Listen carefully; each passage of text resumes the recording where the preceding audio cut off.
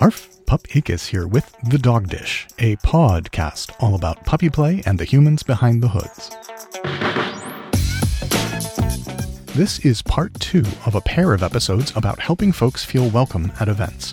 You don't need to listen to part 1 first, but I do want you to know that you're joining in the middle of a conversation.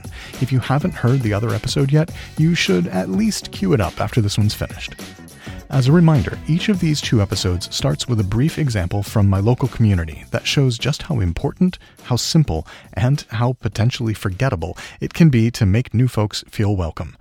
These are followed by stories from folks who go out of their way to make sure new people feel welcome in their regular spaces, along with pups who have directly benefited from those efforts. In each case, the person who felt welcomed reached out to me with the story, and the person who welcomed them was kind enough to join for the interview. At the end of this episode, I'll recap everything from parts 1 and 2 with a list of suggestions for newbies and regulars alike, in an effort to give you some ideas of simple, practical things you can do at your next event, even if it's your first, to make it the best it can be for everyone involved. Let me start by pointing out something really important. When you're used to a group or event or whatever, everything about it is normal for you. But for a new person, everything is novel. Everything needs processing, and if most folks there know each other, it can seem tough to break into the conversation. A small act of inclusion from a regular can mean the world to a newcomer, even though it might feel insignificant to the regular. That fact came back to bite me recently when chatting with my friend Roger. The thing that prompted this conversation, if I recall correctly, was that you, Rudy, and I were standing in All Night Skate. We were just chit-chatting about who knows what, and I mentioned offhandedly that Rudy was the first pup I had ever met in Brooklyn, and therefore he has a soft spot in my heart and there's nothing he can do about it. And you, without skipping a beat, just turned to me and go, yeah, you were there at my first pup event too. And I had this blank expression on my face that I completely did not register. I had no idea that I had met you then. I had no idea that that was your first event. I had no idea that we had connected. I drew a complete blank. And I felt so horrible because from my recollection, and I still don't like saying this to your face, but I don't remember you as part of that evening. Oh my God. Right. That's okay. And that's why I feel awful, because you brought it up so quickly and so immediately, and you made it sound like it was a big deal. I was like, oh shit. I've written that out on my memory or something like that. And as we talked, I recognized, oh, wait, no, we did have a conversation. And I do remember the fact that we talked. The details of that conversation are lost in my head for whatever reason. But I did eventually recover enough to be like, oh, yeah, that did happen. Okay, I can at least say that much. Yeah. But I think that speaks to the nature of these interactions, right? Is that you never know when you're at an event like this, who's there. Well, sometimes you do, right? But let's say you're seeing someone there who you don't know, and you don't know if it's their first time there. You don't know how experienced they are. You don't know if they're feeling confident, if they're feeling like they barely got themselves there at all. And I think it can really set the tone for someone's entire experience, and you don't even know it. Right. Yep, absolutely. And you were about to say something like, you don't even know if it's their first time. And then you caught yourself and you're like, you probably would know that. What I would add on to that, though, is you probably don't know whether you're the first person to reach out to them or the kind of effect you're about to have on their experience that evening. You might know that it's their first time because you're used to the scene, but you don't know how your engagement with them is going to be perceived, oftentimes until long afterward. So because my memory ain't what it used to be, would you be interested in going through your side of that story and kind of telling what you remember from that event and what stood out from our interactions or that sort of thing? Yeah. So this was the first pet and handler event that I was ever going to attend. And I was feeling a lot of anxiety that night about the state of my relationship and all of those factors about I should have the agency to be able to go to something like this, but feeling very on the fence. And I knew I wanted to be there to support our dear friend, the previous handler of the year, Raptor, who loves being showered with compliments, as we know. Absolutely. Yes. Never blushes or hides his face for any reason. No, not at all. Yeah. And so I wanted to go to support my dear friend who's such a community leader and beacon, Raptor. And the event happened to be right around the corner from where I live. So it was very convenient for me to attend. Prior to getting involved in like the pup scene, like going to gay bars or like queer spaces was not something I did very often. And so the mere fact of me like entering this space on my own volition was like a huge deal, right? Then you add on the layer of like claiming sexual agency. Then you add on the layer of it like being a kink-centered event. And like that can induce a lot of anxiety for someone. And I feel like I'm someone who has a lot of confidence. I had to work for that confidence, and it's still like, you know, an ongoing thing. But for me to like be there was a big deal. And so I got there and Raptor wasn't there yet. I know, the nerve. And so I was just standing in the corner with like my hood in my hand and my gay little outfit on. And I was like scrolling my phone, not knowing really what to do. And then this friendly pup from across the way says, "Put down your phone and come talk to us." And so I did. And I introduced myself. And this lovely pup was you, Akis. It was you.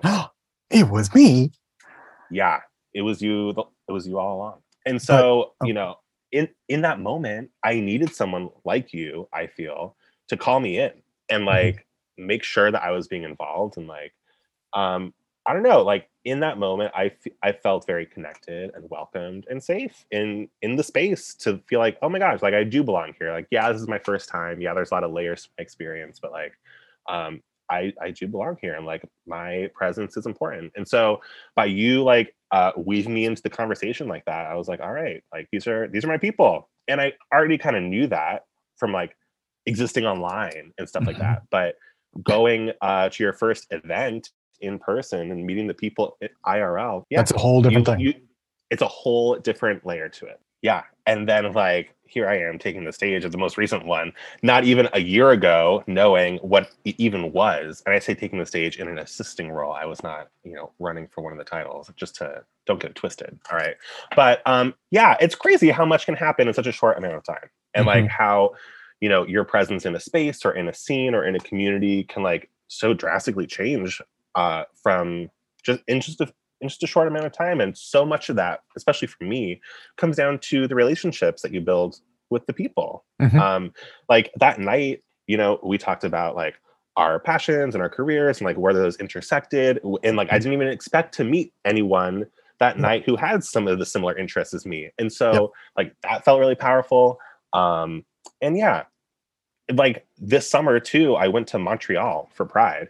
And I went to like this big puppy march. And so talk about like even on an international scale, right? Like I went to a pup event conducted completely in French, you know, and even there, like I was able to find a handful of people that I like really connected with. And all it takes is one person to call you in and make you feel welcome and listen to your story or your words, and then you can go from there. And sometimes those kind of connections are even more powerful than, say, meeting someone who is involved in like the local scene, right? Because like there's this idea that you're both navigating this terrain together for the first time.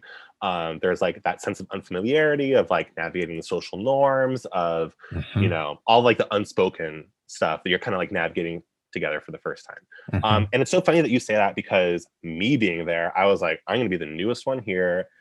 Everyone's gonna have so much more experience than me. I remember I remember feeling very nervous that I didn't have paws, like I didn't have like leather mitts or anything to wear. I was like why was that the most important thing that I was worried about? It's crazy how like your priorities shift your over brain time. fixes on something. You just don't you don't know what you don't know.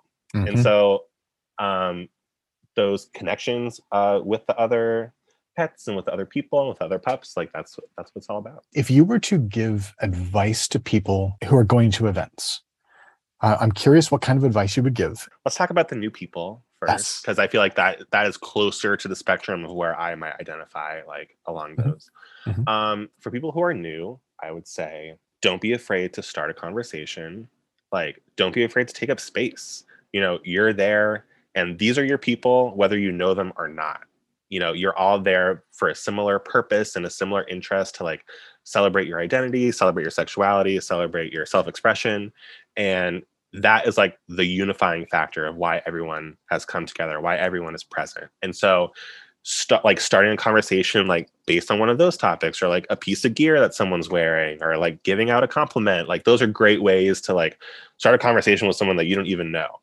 I think another good piece of advice is knowing that like it's okay if maybe the first conversation you have, like you don't click with that person. Like there's plenty of other people that are there that you can interact with, and like don't be hard on yourself if like the an interaction doesn't go the way that you had hoped or the way that you had expected. Like everyone's coming in with like a different I don't want to say agenda, but like everyone's coming in with a different kind of mindset of what they're hoping to get out of the event maybe. And so keep it moving. Like find your people. Don't be afraid to talk to a variety of people, even someone who you might not normally interact with. Like those are some of the most interesting conversations you might end up having. What are some other things? If possible, like going with a friend can be a way to feel more comfortable in the space. But that's not always practical for everyone, especially in this community, right? Like you might be the only one that that's into pup play or pet play. And so don't be afraid. Like navigate the space with an ounce of confidence, and it can really take you a long way. Putting yourself out there, and showing that you're there to like participate, that you're there to mosh, or that you're there to talk, or that you're there to like sip on your drink, or to dance, or whatever, the activities going on are. Involving yourself, being present, starting the conversations, giving out a compliment. I think those are all great ways to navigate a scene for the first time. Some advice I would give for someone who's more established in a scene or in a community is to look out for the newcomers. Like when you see people who you don't recognize, like call them in, have a small conversation, offer to buy them a drink. Like those are all things that can make people feel more welcome. It can be very tempting and very easy. And I'm finding this too, now that I'm like have some friends in the scene and like I'm making connections, that it's so easy just to gravitate to the people that you always talk to and that you are always friends with, that you're going to have a great conversation with. But it can almost, to put yourself out there again, to put yourself in the shoes of someone who's new, to like talk to someone new, or like put yourself in a conversation that you otherwise might not have, can be a great way to just like, I don't know, wield your social capital in a responsible way or in a kind way. And I think those people are going to notice that. Like people, like I know when I started going to events and I would see people who I knew from online, and they would take the time to talk to me and like get to know me, that made me feel so special and like feel so welcome. And so I would say for someone who is established, like taking the time to get to know the new people could really go a long way. I forget the little like mental mnemonic that people use to try and keep this in mind. It was either the Pac-Man concept or the idea of like leave a space. But when engaged in conversation with other people, always make sure there is a space, a physical space in the circle of people talking for a new person to walk in.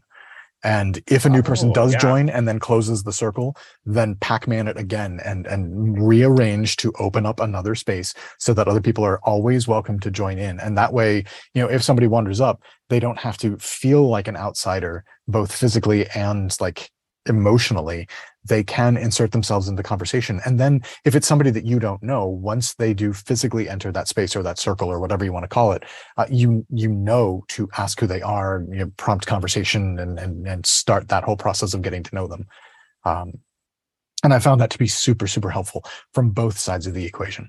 I'm always super grateful whenever I would like to get to know somebody or would like to engage someone in conversation. And I notice that there is a space for me to easily and comfortably navigate into where they're standing. And then I've also very much appreciated what happens when I leave space for other people to join, because then just like random conversations happen, because it's something that I don't even have to go do. It's like someone will just walk up and provide new conversation to the people that I'm chatting with, because they will insert themselves into our discussion. And it's always just delightful. physical space, like that's a huge one. Like making sure that people like are literally able to enter, you know, what's happening and what's going on. I think that's huge. And like allowing people to take up space, and like, because ultimately that's what we're all there to do, right? Like this is a group of people who might feel like marginalized, like most likely feel marginalized in like a grand societal sense, right? But then even within their subculture, there's this idea of like, well, we're all like kinky or whatever, or like we don't necessarily fit the mold of what a lot of like the social narrative is pushing. And so all of the people attending this place are coming with some sort of like wound, right? Or like some sort of baggage or emotional baggage, or, you know, everyone's there because in some respect they feel like maybe they don't fit in, right? And so like, keeping that in the back of your mind, I think that's another piece of advice I would give to someone who's new, is reminding yourself that this is supposed to be like a little silly. Like we have a bunch of people, right, that are in this space role playing as animals, which like I love to do, and it's also very silly. And so like keeping that in mind too can help like put things in perspective as well for anyone who is feeling anxious about attending an event for the first time, knowing that it's a playful space, that it's supposed to be fun, it's supposed to be light, it's supposed to be joyful. Let's turn now to my last interview, this time with pup Star Orion and Sir Wombat. They're going to discuss helping others get started in the community by reaching out to get someone over that hump of feeling excluded. I am pup Star Orion. I use he, his pronouns. I am the social outreach coordinator for Obsidian LA, co-founder of the support group Chronically Kinky, and the co-founder of the Ruckus Pet Play Pack. Hi, my name is Sir Wombat. I'm also Dr. Eric James Escareno. I am the CEO of Wombat Mental Health Services. I am the head of a leather family, and I am definitely a two-spirited, indigenizing person. As with Crow and Spike from part 1, Orion and Wombat distinctly remember how, when, and why they met. Their experience echoes the stories I opened with, where a small gesture from one person can make a world of difference to someone new, but they take the situation to the next level. A while back, Orion made a comment online about a memorable first-time experience he had, and I just had to bring him on to tell us how that whole thing went down. Oh, I can do that. Tell me the story. I got lots of stories. So this was the LA Pup 2018 contest. So it would be November 2017. For me, it starts with the meet and greet. I walked in, immediately clung to the wall, which people who know me would probably find that concept laughable now. But I didn't know a single soul, and I was terrified, and I had my little hood, but then also didn't talk to anybody new, and like didn't really do any pup stuff. Didn't really like it was hard enough to get out the door for me at that point. So I walked in by myself. This is my first time going anywhere alone. And immediately I remember I walked through the door and leaned against the wall just on instinct, and Pup Rush saw me and immediately broke from the crowd, walked directly to me and said, "You're a good boy. I just know it." And he was so welcoming and so nice. And he took me by the hand and introduced me to every single person in the bar and made sure that I was always with somebody, and that he would start conversations for me to, jump into. And then he would walk away and leave me talking to people. And I felt so happy, this was something that I hadn't figured out how to do myself yet. And so the next day, the day of the contest, I walked through the door. My at the time partner was going to meet me there. So I was there alone. I was waiting for them to get there, and I hated it. I absolutely hated it. I felt somehow worse than I did the night before. And I think a big part of that was I didn't see myself in anybody. I didn't even see a part of myself. Everybody was thin and white and half naked. And like, that's great if that's who you are. But as like a short, fat, like Latino trans person, I just didn't feel good. At this point, I was probably about 2 years into being on hormones. And I hadn't had top surgery yet. And I was still grappling as to whether that was something that I wanted or when it was the right time. And I had a lot of like insecurities about my body. So I felt like I was clothed more than anybody. Everyone knew somebody and I clearly didn't. And I honestly consider it one of the most isolating like experiences in my life, was that like maybe half hour that I was there alone. And I was really grappling with what to do. And at some point I decided I should just go home. This isn't for me. Maybe this is something that I can do at home, but it's not something that I can do in public. I don't belong in these spaces, clearly, because no matter where I walked and how many people I looked towards, like, it was like I was invisible. And it hurt so much that I remember like settling in one of the main rooms and pulling out my phone and seeing like how much an Uber home would be. And I was about to click confirm when there was a part of me that said, just look at the room one more time. And I was hovering over that button and I looked up and I kind of gave the room like a one last like chance to please somebody notice me. And it was then when I caught Sir's eyes and I saw that like we just locked eyes in that moment. And I remember Sir was like in his leather head to toe. And when a gloved hand just waved me over. And I remember being confused at first because I was like, I don't know you, you don't know me, but clearly you're gesturing for me to come over. So I put my phone away with the Uber app still open and walked over. Yeah, just because I was like, I don't know where this is going, but I'm leaving right after this. I'm gonna like, text my partner to not come. So I walked over, and it was something about like how like insignificant, but in the best way that interaction was, because all Sir said was, "I like your hood. Where is it from?" And then I gave him like, "Oh, it's from Wolf Striker," and he said, "Yeah, it's supposed to be a specific breed, right? Can I guess?" I said, "Yeah, sure." And then he thought for a second. He goes, "No, it's on the tip of my tongue, but I can't quite remember. It's not a French bulldog." I said, "No, it's a bull terrier." And he goes, "Oh, like the target dog, right?" And I go, "Yeah, that's it." And then he said, "Well, this is my puppy." And he introduced me to his puppy. And I said, "Hi." And I looked back at him and he said, "Well, it was really nice to meet you. I'm Sir Wombat." And I shook his hand and then I walked away because to me, that was the indication this conversation's over. And then I walked towards the entry, and there was my at the time partner arriving. And so we took our seats, and they introduced the contestants, and then they introduced the judges, and I saw Sir stand up and wave. And then it clicked with me that this person who like wasn't this like skinny white, just like looks like everybody else person, like this poster child of what I assumed a pet player looks like in any, side of the slash, was not only here and existing, but respected, and his opinion mattered to these people, and people knew him. And I just thought, well, if he can do it, I can do it. I didn't know about all of those things until later. Orion had explained, like grabbing it, because it was just a brief exchange. It really was a brief exchange that didn't really seem in the moment to like the gravity in which someone could feel welcome in. Yep. I didn't know that they were going to leave that like that, and how much things can change with a brief interaction, And I think that's a really cool perspective to be able to say, like, all things in life are like that, like there's always that small little butterfly effect of, well, this person said hi to me, and now it changed the course of history. And over time, we did get to know each other. But I had that in the back of my head every time I saw like an event that needed volunteers or like a niche that needed filling. I thought, well, if he can do it, I can do it. And this is how I do it. I never wanted somebody to feel the way I felt again. I knew people would, but I didn't want that to be the norm.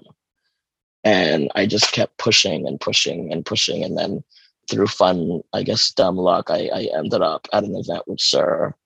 And I remember Sir came up to introduce himself. And I said, no, we've met. And he said, cool.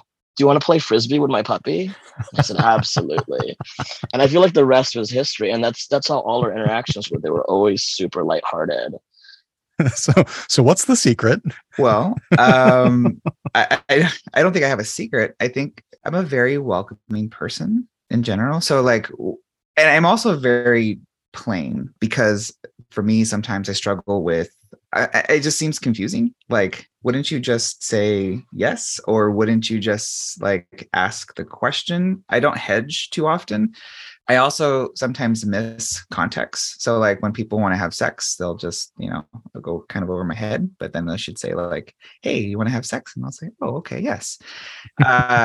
It's pretty, like I'm a pretty easy person. I don't know. I just think like most events that I've ever gone to in a leather setting, it's extremely important, one, to be welcoming. And I think the cool thing is it doesn't have to be like so serious all the time.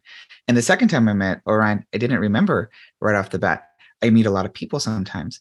And especially if I'm flogging people, playing, I may not be in my right mind and I may touch a lot of people, but I may not necessarily like fully remember their name. I remember what we've done, but maybe not so much the name. So, but as we circulate spaces, it's, yeah, of course, there's this little cutie pup like hanging out. And I love those kind of terriers, target dog. Like it was unique. And I didn't think two thoughts about how important it was, but more so of like that's what typically I would love to do. It's really important to be able to invite people to come out and just kind of enjoy yourselves or create new spaces, because often it is really just white, cis, heterosexual. And I don't vibe with those particular spaces. And I've been to spaces where clearly I'm not meant to be there. And it feels awkward and it feels different and it feels a little weird. And I'm looking for, out of safety, who I could possibly say hi to. Over the years, I haven't I just kind of create my own space. And that seems to do well for me. But for the most part, I think it's extremely important to be able to offer just a hello to people, be friendly and be able to create community. One thing you said a few minutes ago, when you were like leading into your part of the story, you said that you were normally a very welcoming person, or that it's natural for you to just be welcoming, I think was the way that you phrased it. And I'm wondering if you'd be able to talk a bit about what being welcoming looks like, or what you do that makes you a welcoming person.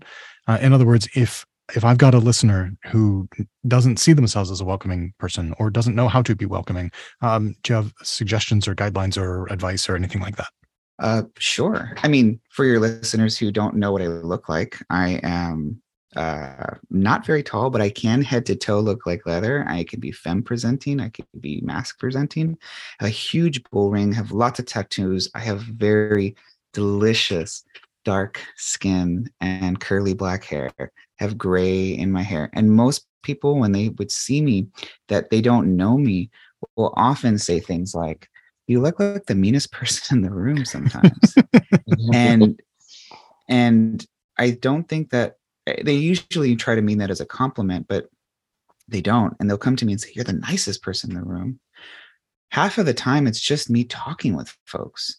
Half of the time, it's really just me saying, hi, how are you? And smiling. Mm-hmm. Smiling. And then also, like, again, I show my nipples a lot, or like I'm half naked. And people will that does help. It does help, put a little honey on myself and just wait. Just wait for the flies to show up.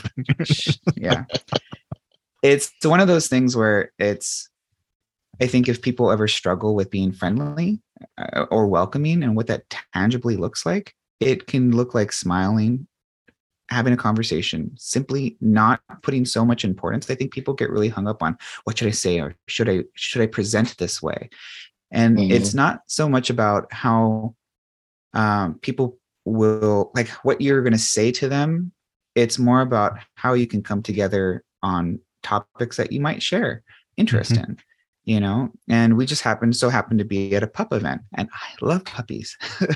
I love imagine the coincidence. All the places, like what are the odds? And, wow, we almost have something in common. No way.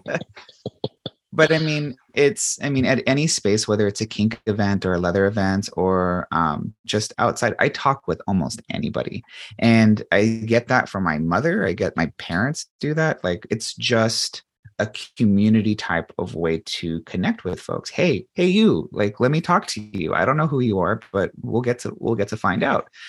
So I guess it's just like tangible ways of just like smiling, and connecting with just like maybe some tidbits about yourself, something that maybe you're impressed about yourself, or maybe something that you're very proud of.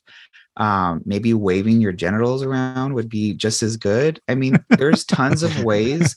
There are really tons of ways to be able to connect with people without even saying anything, you know, a good wink and a nod, or, you know, or even just like having your face brighten up or lighten up when you see yeah, somebody. That like the excited reaction. Not that puppies know anything about excited reactions upon seeing a human being. No, nothing. Absolutely not. Never heard of such a thing. Waving hi, you know, like there are tons and tons and tons of ways of being able to look welcoming. But I think it's one of the things where it becomes challenging, and I think people get hung up on like, do I look good doing it, or is this what it's supposed to be like? And ain't nobody trying to like take points on that. It helps to be funny too, I guess. To have that charm, that natural charm and wit. That I beg to differ. I don't think things are natural. I think people learn how to do these things. Yes. And it takes practice. Yes. So it just takes a level of practice and a lot of failure in order to kind of hone what that skill is. And not everyone thought I was funny at some point, and now I'm hilarious. So I mean, to you at least. To me, I'm hilarious. I'm the only person I need to impress. There you go. That's an approach. No, I think one of the things that it is important to be able to mention is that you have to have that exchange of feeling. When people enter into a room, you're going to know immediately. And the more things that you have on your belt, as far as that can provide, you know, it can become unsafe. I check for other people who look like me. I check for people who might be able to have the same kind of shared experiences. I do all my checks, and I also see who's different. Those are some of the things that just keep me safe in general. But to boil it down to what you were saying is feeling welcome, but it's more than that. The leather community can be a bit more complex when it comes to like sharing in like-minded kinks and fetishes, as well as community. And I know community is overstated so many times, but it really is a feeling. The feeling is exchanged. It is being able to provide a space that people can go, I feel comfortable here. Most times, especially when it comes to leather and BDSM and all of those things, the outside world looks in to us and says, wow, that's weird. And so how could we possibly do that in our own spaces? But it still happens because not everyone looks like the same. And then the typical bodies that are around don't share the same experiences. So then they kind of don't really view or see people who have those other experiences. I don't do a lot of like cowboy stuff. You know, I love pony play. I don't do cowboy stuff. I do indigenous types of BDSM. And what that looks like is far different. And it is a lot of journey work, guiding people through mentorship, being able to teach people skills, passing on the knowledge of what I know. All of those are not just welcoming, but it gives people pathways to be able to have a better understanding of how to do things safely and know how to do them, and then pass it on to the next person. So yeah, I really appreciate you phrasing it that way, sir, because whether it was like intentional or not, that's what happened. And whether that pathway was ever to intersect with you again was like, you know, up to you know, the universe. It reminds me that like community is intentional and it's mutual. So you're right, it's an exchange. Like I'm not in community with you just because we're standing in the same dungeon or bar. That doesn't make us have the same end goal, the same politics, the same like concepts of liberation. And when you're, you know, a marginalized person, then like these things seep into everything that you do. Like my transness, my disability, my everything is intrinsically tied to my pet play, to my BDSM journey, to my understanding of leather, because I cannot fathom severing them.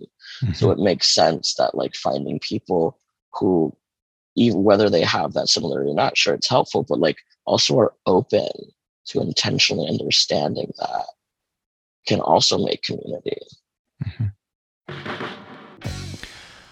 Okay, that was a lot to take in. Those were some involved personal stories. To help emphasize each guest's insights, let's recap real quick with some guides for how best to navigate situations, spaces, and events from both sides of the newbie-regular equation. I've also posted these lists on this episode's page of dogdishshow.com to make sure they're easy to refer to later. First, let's talk through things for new people to remember. 1. Before the event, connect with someone online and plan to find them at the venue, or even earlier in the day if you're not comfortable finding the location by yourself. 2. When you arrive, first find your touchstone. Ask that person for more introductions. 3.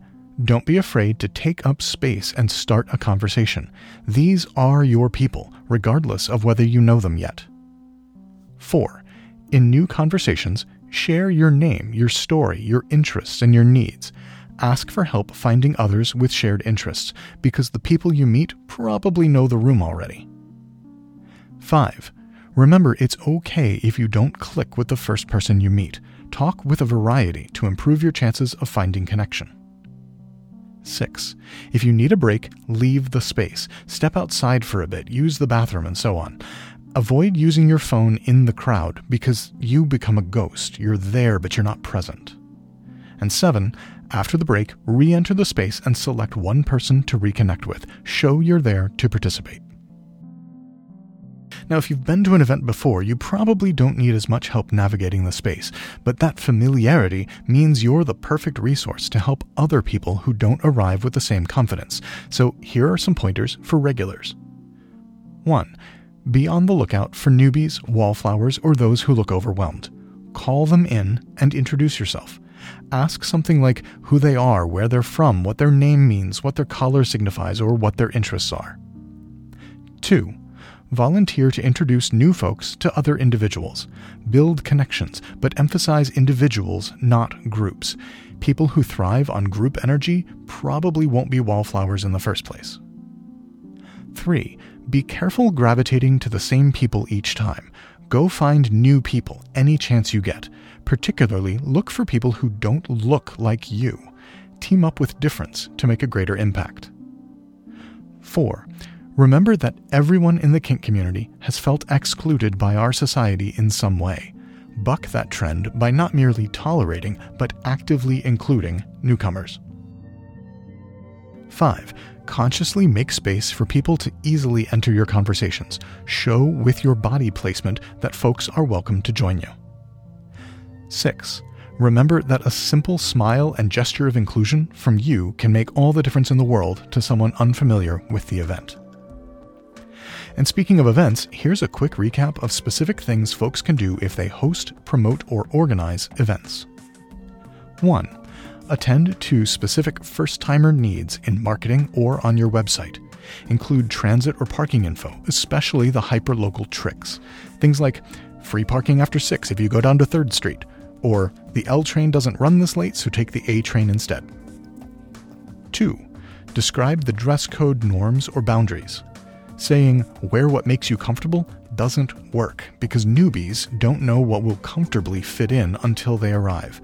Instead, suggest norms. Things like, you'll find some folks in X, some folks in Y, and most in Z. 3. Note differences between street and venue-appropriate attire and how or when to transition from one to the other. Things like, most folks bring a circuit bag and there's a shelf to put them on once you enter and change. Or, there's a $5 cash-only coat check once you're inside and take off your street clothes. Or, it's the New York City MTA. They've seen stranger things than your gear. Consider not covering your face unless you're on someone's leash, but otherwise, you do you. 4. Normalize outreach. This could just be through cultural precedent, or through designated ambassadors, or by self-nominated nightly helpers. But make sure the event intentionally caters to new arrivals, not just regulars, and make sure your ambassadors are identified to the crowd, whether that be through signage or a quick announcement on the mic or some other solution. All right, we've covered a lot of territory in this episode. Let's get Roger back on once more to help bring things home. I think it all boils down to you're gathering a bunch of people in a space. And so what can we do in our own power to make that space as welcoming as possible? And like, I've inhabited a lot of spaces in my life, right? Professional spaces, social spaces, not a space quite like this, right? But at the end of the day, it's a space, it's a gathering of people. And so navigating it in a similar way that you would navigate other spaces can help lower like the anxiety inducing nature of it. And just remembering that everyone was new at some point as well. You know, everyone wants to feel welcome. Everyone wants to feel valued. And so keeping that in mind if you're new, but also if you're someone who is part of the scene, like keeping that in mind can help everyone just have a good time. Thanks for listening to The Dog Dish. I'm your host, Pup Agus. Special thanks to Pup Roger, Pup Star Orion, and Sir Wombat. Y'all shared your stories of vulnerability and helped us see these important, intimate moments from your perspective. I appreciate your time and candor. If you enjoy the show, if you enjoy these conversations and want to keep them coming, if these episodes help you feel connected or informed, please help support the show's production. Imagine if you and I had these chats in a bar and you'd say, "Let me buy you a drink."